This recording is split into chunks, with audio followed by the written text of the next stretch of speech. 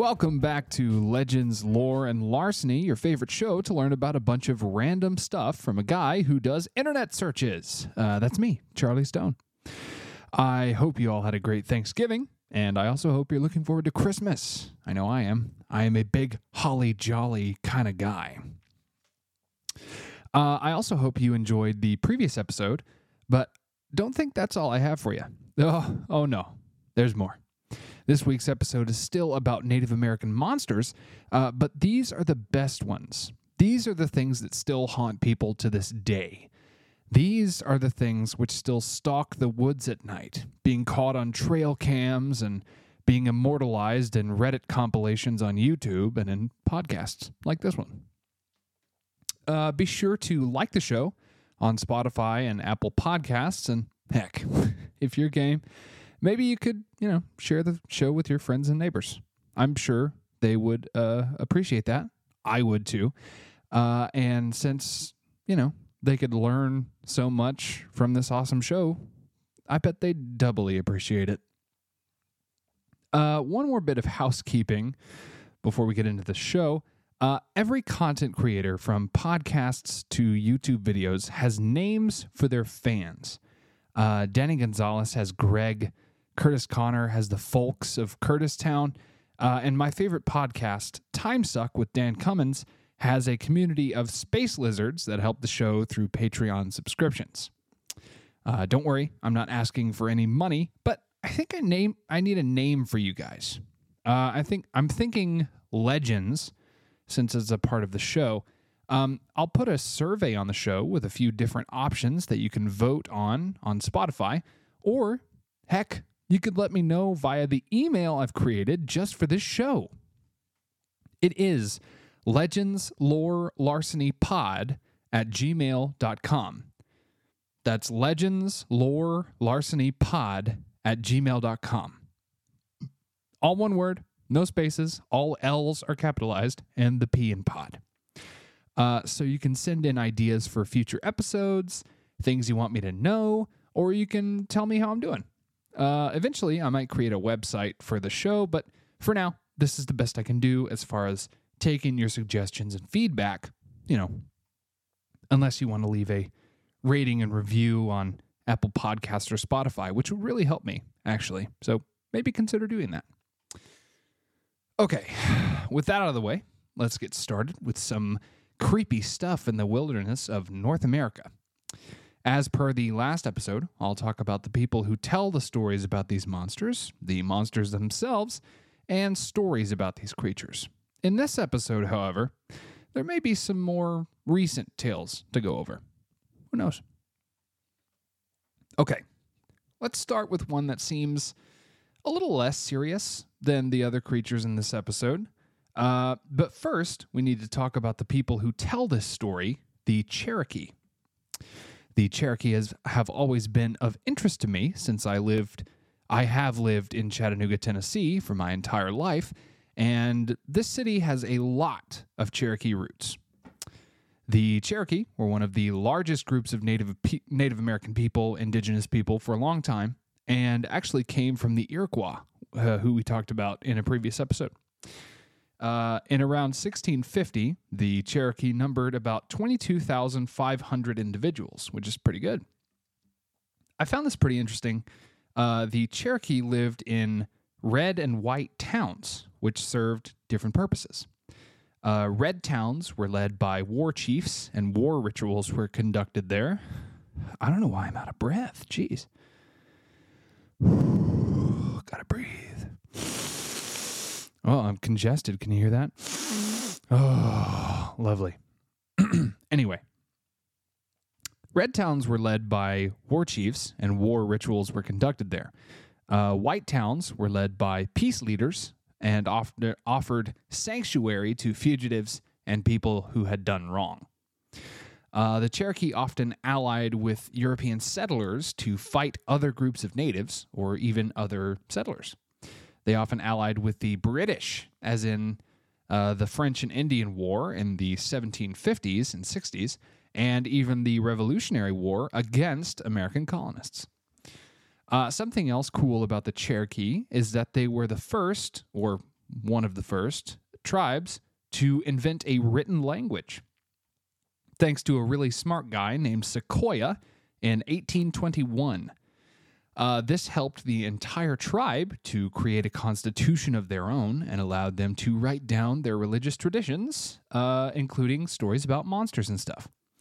The Cherokee Nation even had their own newspaper, the Cherokee Phoenix, starting in 1828. This was the first Native American newspaper. Unfortunately for them, gold was found in the hills of Appalachia, specifically near Georgia, where they were, so settlers wanted to buy the land and make the Cherokee move somewhere else. The Cherokee took their case to the Supreme Court, and the court ruled in their favor. Again, unfortunately, the government of Georgia and then President Andrew Jackson said, "Nuh-uh," and passed the Indian Removal Act of 1830. And not to be like a virtue signaler or over progressive or whatever, but that gets me steamed. You started the Supreme Court to help you with laws and stuff. So when they pass a verdict, maybe you should, I don't know, respect it, follow it. I don't know. Andrew Jackson wasn't a huge fan of Native Americans, so I guess he didn't feel like he had to do anything to please them or even follow the laws. In 1838, the Trail of Tears was begun, resulting in about 4,000 members of the Cherokee Nation dying en route to their new reservation in Oklahoma. If you're a math nerd, that's almost a fifth of the Cherokee Nation, which was why the Trail of Tears was such a huge tragedy. Today, according to Encyclopedia Britannica, there are about 730,000 people alive with Cherokee blood scattered around the U.S. and the world, but I have to wonder, how many would that be if a fifth of their entire nation hadn't been wiped out?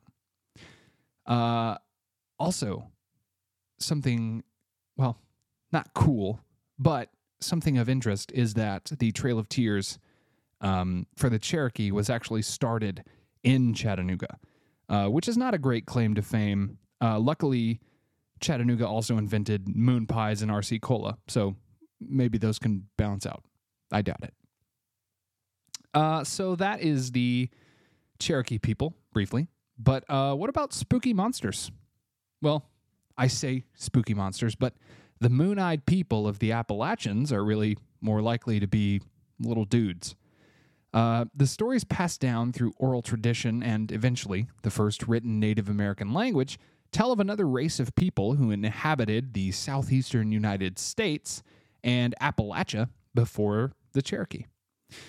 There are structures dating before the Cherokee people moved into the area, like an 885-foot-long wall built between 400 and 500 AD, I think. Stories kind of differ on that, and maybe historians have it wrong. I doubt it. They're smarter than me. So this wall, it's built seemingly for defensive purposes in the Cohutta mountain range down in Georgia, but stories of these strange people come from North Carolina, Tennessee, and even all the way up in Ohio as well. The first mention of these mysterious people appearing in history to a white dude was in the early 1800s. The governor of Tennessee was visiting that wall I was talking about in the Fort Mountain State Park and got to talking with a Cherokee chief named, I don't like these names, Okotosota. That sounds right. When asked who built the wall, Okotosota said that they had been built by, quote, the white men from across the Great Water. The moon-eyed people are said to be small, chubby folks with huge blue eyes and pale skin. They were said to hate daylight, so they lived in caves underground and only came out at night, hence the moon-eyed part. Well, that doesn't make any sense, right? I mean, the first people to find America were the Vikings in the 11th century, so how did little white guys make structures 6 centuries before that? Well, there's a story that might explain it. Prince Madoc of Wales, who actually has a longer name, but it's in Welsh, and I'm not even going to try to pronounce any of it because Welsh might be the worst language, sitting slightly above Pig Latin in its sexiness and Russian in the letter to sound factor. I'm sorry if I have any Welsh listeners. I doubt it, honestly, but if you are a rare person who listens to this podcast and you speak Welsh, maybe consider not. Because I try to read Welsh and pronounce it, and it just doesn't make any sense. So make a better language, the Welsh. Where was I? Oh, yeah. Prince Madoc is sort of a mythological character in that we don't have much solid proof that Prince Madoc ever came to America, except a Welsh poem describing his life and adventures. Again, we don't really know if this actually happened, but the British used the poem as quote-unquote proof that the UK landed in America before Spain to clear up some land disputes. I don't know if that actually worked. That seems like a pretty thin defense to me. If Madoc did come to America, he did it in 1170-ish and landed in Alabama with some other Welsh guys, then traded with the locals, and then, who knows what happened. He may have gone back to the UK with his spoils. He may have stayed in the US with his men. We're not too sure. But Europeans in the southern United States may explain a white race of people here before the Cherokee. I don't know. I don't think that an episode of this show would be complete without a little bit of alien talk. I'm pretty sure there have been episodes of the show where I don't talk about aliens, but they feel few and far between. Especially when it comes to weird little creatures. That being said, these little white people could have been aliens, extraterrestrials. There are carvings of the so-called moon-eyed people in various museums and heritage sites, and I have to say, they look like the stereotypical image of an alien. Small, with huge heads and big ol' eyes. Could visitors from another world have taken up residence in North America way before other people? Maybe, but personally, I doubt it. Aliens could explain the big eyes and possibly the light sensitivity, but I'm skeptical. So what happened to these guys? Well, the Cherokee, being fond of war, tried to fight the moon-eyed people, but they wouldn't come out during the day, so the Cherokee attacked them during a bright full moon and drove them east into the Smoky Mountains, where they were never seen again. I know I promised some modern encounters with some Native American creatures, but there aren't really any for these guys. There aren't a lot of stories on Reddit of encountering moon-eyed people. Or if there are, they just don't call them moon-eyed people. Just a little fun fact for you here. There have been some tribes in the U.S. with lighter skin whose hair would turn white in their later years. And there have been other tribes who didn't speak a language similar to those around them. It was more like Welsh. So, maybe it isn't aliens. Maybe it really was Prince Madoc. I don't think we'll ever know for sure, but I think it's funny to think about little Welsh guys running around, living in caves, and fighting the Cherokee. I just think that's cool. Another Cherokee legend is that of the Uktena, the great horned serpent of Appalachia. I'm pretty sure that every civilization with access to a body of water has come up with stories of monsters living in that water. The same goes for Native Americans. For the Cherokee, the great horned serpent was called Uktena. For the Ojibwe, it was just the great serpent. To the Cheyenne, it was the Meni. And to the Passamaquoddy, yeah, that sounds right. It was Apotemkin.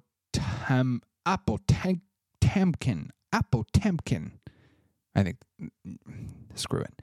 The Uktena was created by the little men, who were sort of like Native American goblins. They were the size of dolls, and they were mostly helpful and knowledgeable about the world and mysticism. And they also had a lot of medical knowledge. They helped out with supernatural problems and love healing people of diseases. The story of the Uktena goes that the sun, was killing people because whenever they looked up at her, they would squint and scowl while they all gazed up at the moon lovingly. The sun, kind of understandably, got angry and jealous and started burning people and causing them to be sick. The Cherokee went to the little people for help, and they agreed to help. Their first attempt didn't work because they sent 2 normal snakes to try and kill the sun, which I imagine would probably have the same effect as a bacteria trying to stop a Sherman tank. Their second attempt involved transforming a dude into a massive horned serpent with a gem on his forehead. While this new snake, Uktena, failed his task of taking out the sun, the rattlesnake found the sun's daughter's house and waited for her to come out of her door. When she did, the rattlesnake sprang and bit the sun's daughter, killing her with its venom. The sun was distraught and went inside the house to mourn, but now the world became dark. After this, there was some stuff about going to the afterlife. For some reason, I kind of tuned out because it just kept on going. But we're not really here for the little people or the sun's grieving process. I also think that the little people are different than the moon-eyed people. They might be the same species, maybe an offshoot. Maybe they're cousins. Anyway, the Uktena is not specifically looking to kill people. It just kind of comes out of the water it sits in, and if there's a dude there, they're looking for one thing. The gem on the Uktena's forehead grants magical powers if someone can get a hold of it, but it's a tough job. The gem, and therefore the Uktena, can hypnotize people it sees, luring them to the snake instead of running away. If somebody tries to ambush the snake while it's asleep, it's a little less dangerous, but the gem can still hunt the guy's family. Don't ask me how. I have no idea how that works. But there might be a little bit more about that later. From what I've been able to tell, I think that there are multiple Uktena, since several sites say they live in various bodies of water in the Smoky Mountains. They're said to have a diamond crest on their foreheads and scales like burning fire. They have rings around their bodies, which are thick as tree trunks, by the way. Big old snake. They also have spots along their bodies, and their life force resides in the 7th spot from the head, just in case you need to kill one. The 7th spot is their only weak point. The horns I mentioned a few times are actually like elk horns from the depictions I've seen, which goes together great with a slimy little snake head. If you do happen to kill an Uktena, you can take the gem on its head, which will allow you to have miraculous powers, such as great hunting, finding love, calling down rain, and most importantly, the gift of prophecy. The thing isn't all sunshine and rainbows, though. If you don't slather the gem in blood a couple times a year, it will fly out of the cave where you hide it, and it will kill you. Oh yeah, you have to keep it wrapped up in a deerskin and hidden in a cave just in case someone tries to steal it or it tries to kill you. All of the other versions of the Uktena from all over North America are basically the same with very minor variations. There are also giant water snakes in other parts of the world, like Jormungandr, or the world serpent in Scandinavia, the Hydra in Greek mythology, and even the Leviathan from Judeo-Christian stories. All right, now we're getting into the truly horrifying Native American legends. We'll move west, out to Arizona, Utah, and the other cowboy states. The people living out west that we're going to talk about are the Navajo. The Navajo Nation consists of about 300,000 people today, and most of them live in New Mexico, Arizona, and Utah, like I said. The Navajo language comes from the Apache and is classified as the Athabascan language, or a branch of it. The Navajo lived near the Apache, who were a very warlike people during westward expansion, and so were the Navajo, just to, a lesser extent. That fact didn't keep the U.S. military from cracking down on them for the same stuff. The thing I think is the most cool about the history of the Navajo people is their service during World War II, During Big Two, the military used Navajo people to transmit messages back and forth, but this wasn't really a new idea. During the First World War, the U.S. had used Choctaw people, but the Germans and Japanese sent spies to learn Native American languages, but apparently not Navajo. The Navajo language is super hard to learn if you weren't born into the Navajo Nation, and it isn't written. It's just spoken. Therefore, it was already hard for the enemy to understand what the 400 Navajo code talkers were saying. But they made it even harder by substituting words for transportation, weapons, and general army stuff with words from their own language. For example, fighter plane became da-he-tihi, or hummingbird, and battleship became loso, whale. I don't know if I said those right. I'm just, trying my best, not knowing the language. These code talkers weren't honored for their service in the war until many years later when the operation was declassified. I know, it's a shocker. The U.S. government didn't want to congratulate someone who didn't look and live like them. Wild. But to me, the Navajo code talkers are one of the coolest forces of World War II. A very cool subject, which I'll probably try to cover on this show, but I will inevitably bite off more than I can chew. So anyway, skinwalkers. Not a lot is known about the true origins and myth of skinwalkers because the Navajo are the only ones, or one of the only ones, some other tribes have their own versions of skinwalkers, who truly know about them, and they aren't talking.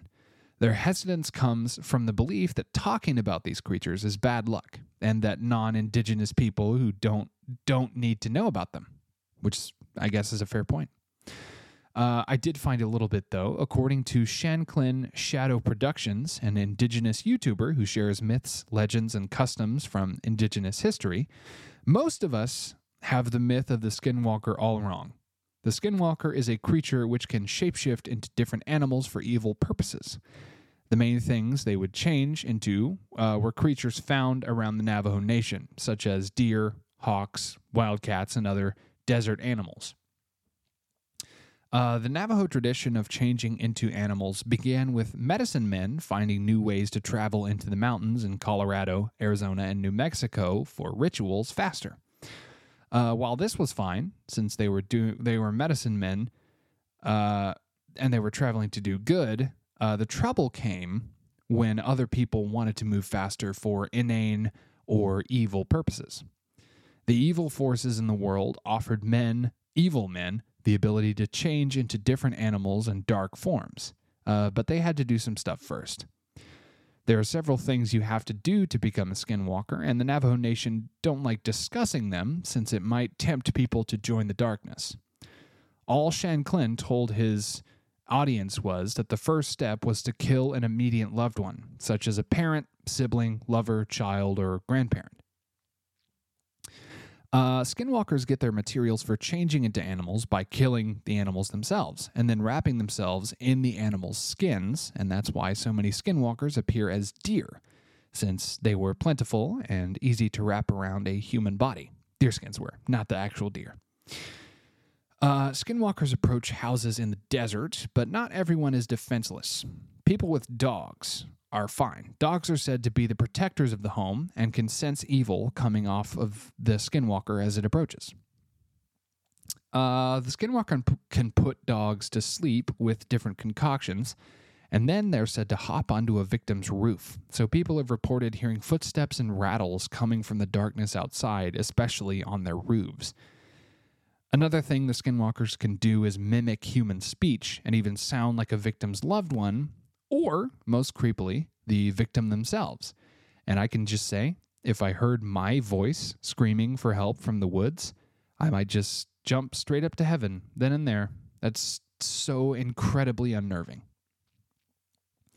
Skinwalkers are out to harm, especially with poisons, since they used to be basic medicine men and healers. They create mixtures from dead bodies, which can harm and kill when blown into a victim's face. Don't worry, though. There are ways to kill a skinwalker if you're in a bind.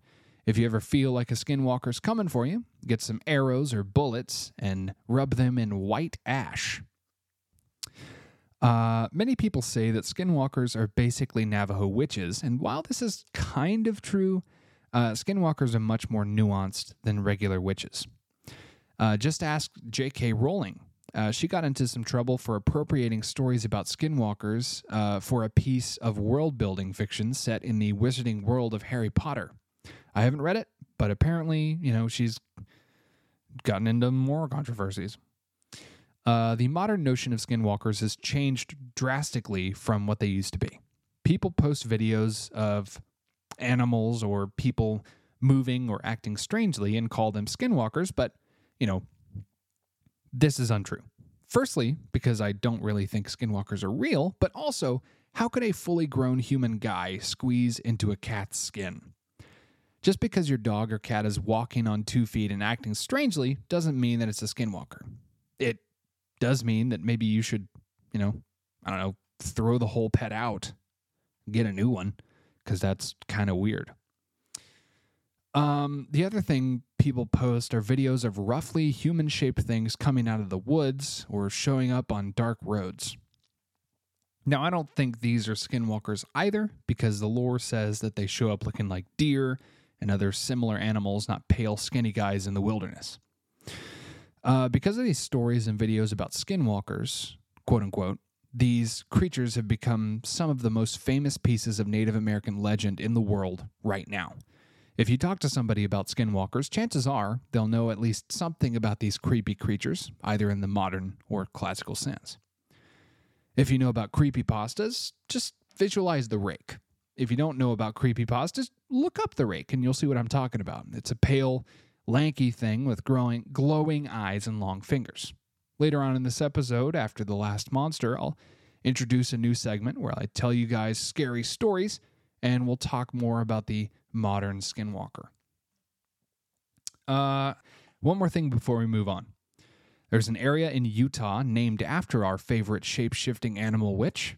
It's called Skinwalker Ranch, and there have been several unexplained things that have happened over the years to multiple people, starting with the Sherman family, who purchased the ranch in the late 90s, specifically 94. Terry Sherman, a man not easily scared by wildlife, walked out of his house one evening when he heard a strange noise. When he walked into his yard, he saw the biggest wolf he had ever seen, and in turn, it saw him. It stared at him as he ran to get his gun, which he used to shoot the wolf multiple times, but it seemed to just shrug the bullets off like they were nothing. It ran off, but when Terry tried to track it, it seemed to vanish into the air. Weird animals weren't the only things the Shermans had to deal with. They also saw on multiple occasions lights in the sky and what they claimed were UFOs. The ranch has changed hands several times since the Shermans sold it in 1996. Good idea. And everyone who has stayed at the ranch has seen weird things, mostly of the UFO variety. Sorry. So again, maybe this strange creature from Native American mythology is an alien, or aliens, who just really love turning into wildlife. Okay, now it's time for the last creature and one of, if not my favorite monster by far. After a quick summary of the people who came up with this legend, the Algonquins of Canada and parts of the northern United States. The Algonquins were widespread back in the day, occupying a lot of eastern Canada, parts of the Great Plains, and the eastern seaboard of America. They quickly forged alliances with the French when they arrived and struck up trade deals for furs and other natural resources. The Algonquin people made up more than 20 different tribes scattered all over North America, and so they were one of the most populous indigenous groups. Of course, this all changed when they were moved somewhere else so that colonists could manifest their destinies. Most of the Algonquins were in Canada, so they were used to cold and bitter environments, often facing famine and frostbite, so their myths and legends often reflect these natural horrors. One thing Algonquins never resorted to and looked down upon, even in the midst of harsh winters and food scarcity, was cannibalism. Eating another person or a human being was extremely taboo back in the day, as it is now. So anyone who ate another person was seen as evil, which, I can't disagree with. Naturally, the evils of the winter and the unthinkable act of cannibalism were combined to make the most fearsome monster to inhabit the continent of North America, the Wendigo. In several ways, the Wendigo is similar to the Skinwalker. They're both creatures which can mimic human speech to lure and prey, and are both the product of human greed or evil. They both hunt and kill people, and pictures online are usually interchangeable between the two monsters. I think of them as sort of cousins, one in the southwest, one in the northeast. In stories of the Wendigo, it is described as being unhumanly or inhumanly tall, pale and thin. It has long, sharp talons on its hands and feet, and a mouthful of unorganized but razor-sharp teeth it uses to tear out the vital organs of its victims. It often hides in trees, calling out in the voice of a loved one. Here are some quotes from legend. From Algonquin legend, it is a giant with a heart of ice. Sometimes it is thought to be entirely made of ice. Its body is skeletal and deformed, with missing lips and toes. From the Ojibwe people, a subsection of the Algonquin, quote, "It was a large creature, as tall as a tree, with a lipless mouth and jagged teeth. Its breath was a strange hiss, its footprints full of blood, and it ate any man, woman, or child who ventured into its territory. And those were the lucky ones. Sometimes the Wendigo chose to possess a person instead, and then the luckless individual became a Wendigo himself, hunting down those he had once loved and feasting upon their flesh." Unquote. A Wendigo is made when someone has to resort to cannibalism, as I said earlier. When someone eats someone else, the evil spirit of the Wendigo possesses the cannibal, and they begin to change. They become this gaunt monster which stalks the desolate woods, always hungry but never able to eat enough. Eventually, they die because of this hunger, but the spirit lives on, searching for a new host. Through the years, when stories of the Wendigo became accessible to Western society, the desire to consume human flesh was named Wendigo psychosis. It's an actual psychological diagnosis. And if you think Wendigos were just characters to scare children, you're only half right. The truth is that a few Algonquins did have to eat their loved ones to get by in the harsh winter environment. In the late 1800s, Alberta, Canada was about to see one of the harshest winters they'd ever seen in years. One family was going to have it especially rough, and that was because of a man named Swift Runner. In 1878, Swift Runner took his family, his wife, their 6 children, his mother-in-law, and his brother out to the woods to stay in their cabin. Now, Swift Runner was a notorious drunk. People thought that his alcoholism might have started because he sustained an injury that prevented him from providing for his family, but we can't be completely sure.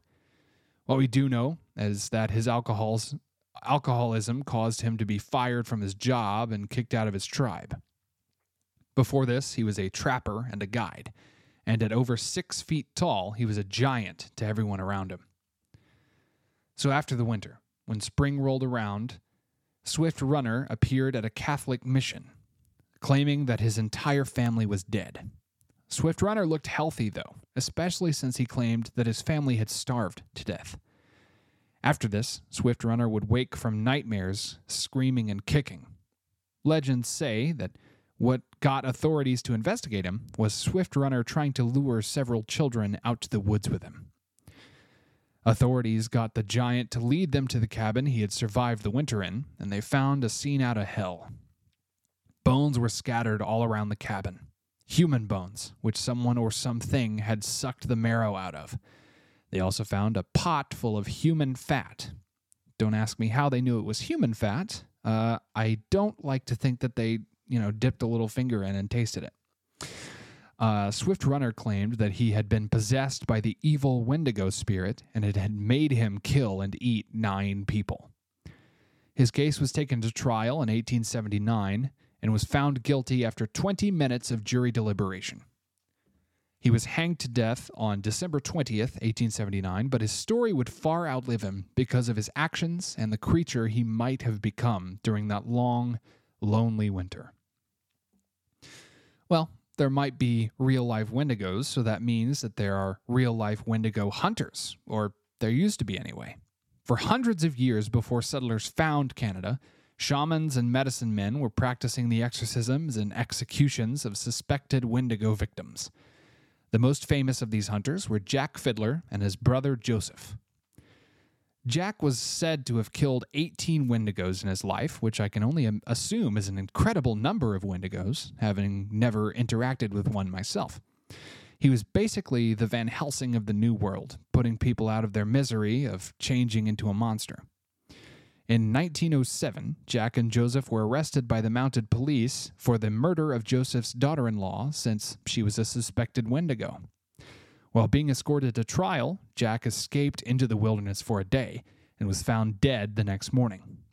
Did he die of exposure, or was he killed by a monster in the wilderness who knew that Jack had killed many of its kind? Joseph was taken to trial and executed, although an official pardon came 3 days after his execution. Talk about poor timing. The Fiddlers still have descendants living today, but if they're doing Wendigo exorcisms, they're doing them on the down low, since they're very illegal today. Today's media has done the same thing for the Wendigo as it has for the Skinwalker. While traditional Wendigos are gaunt giants with claws and fangs, many sources of media have changed it to differing levels of horror. Many depictions of the modern Wendigo have large horns like an elk, but this is nowhere in the legends, although the movie Antlers is an excellent Wendigo movie, if, a bit inaccurate. The Wendigo has also been in shows like Supernatural, and it has been introduced in Marvel Comics as a Hulk villain living in the wilds of Canada, where the Jade Giant likes to cool off sometimes. And now, what you've been waiting for, some quote-unquote true encounters with a Skinwalker and a Wendigo from this century. Now, take these stories with a grain of salt, since I found one on Reddit and the other on a site called cultnation.com. So they're not exactly reputable, but they're fun either way. I hope you enjoy this new segment. Spooky story time. It had a dog's body, but with human hands and feet. I was spending a month with my cousins at my grandma's house. It was August, and my cousins' ages ranged from 10 to 15, and I was the oldest one, being 15.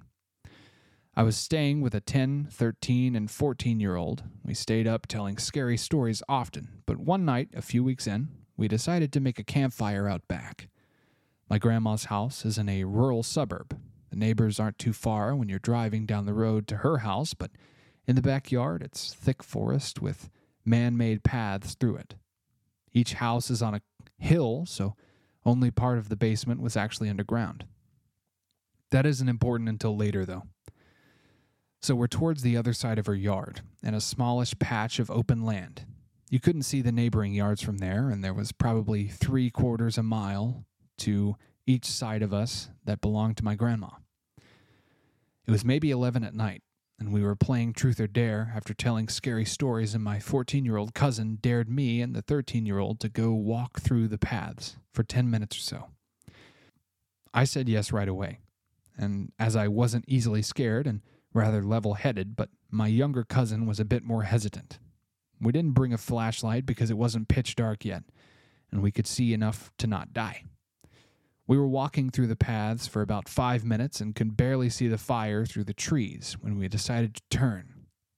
In the middle of the path was a large dog-like creature, hunched over with its front hands an inch from the ground.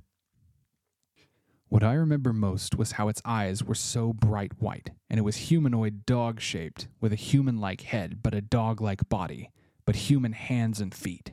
It looked right at us, and I know I was paralyzed with fear as it dashed away the opposite way from us, towards a creek that ran through the yard. Eventually, my cousin and I screamed bloody murder, and the other cousins and my grandma ran to us.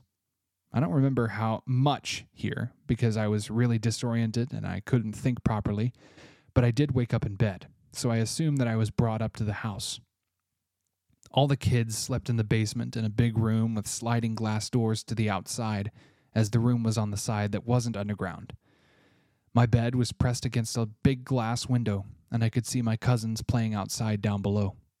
The house is in Michigan, so it gets slightly chilly even in the end of August, and there was a slight breeze, so I put on a jacket and ran to join them outside, skipping breakfast, not wanting to miss out on anything fun. When I got down, I could tell they weren't playing, but rather running to get my grandma. Her dogs, both of them, were dead, ripped up. That night, we went to bed early.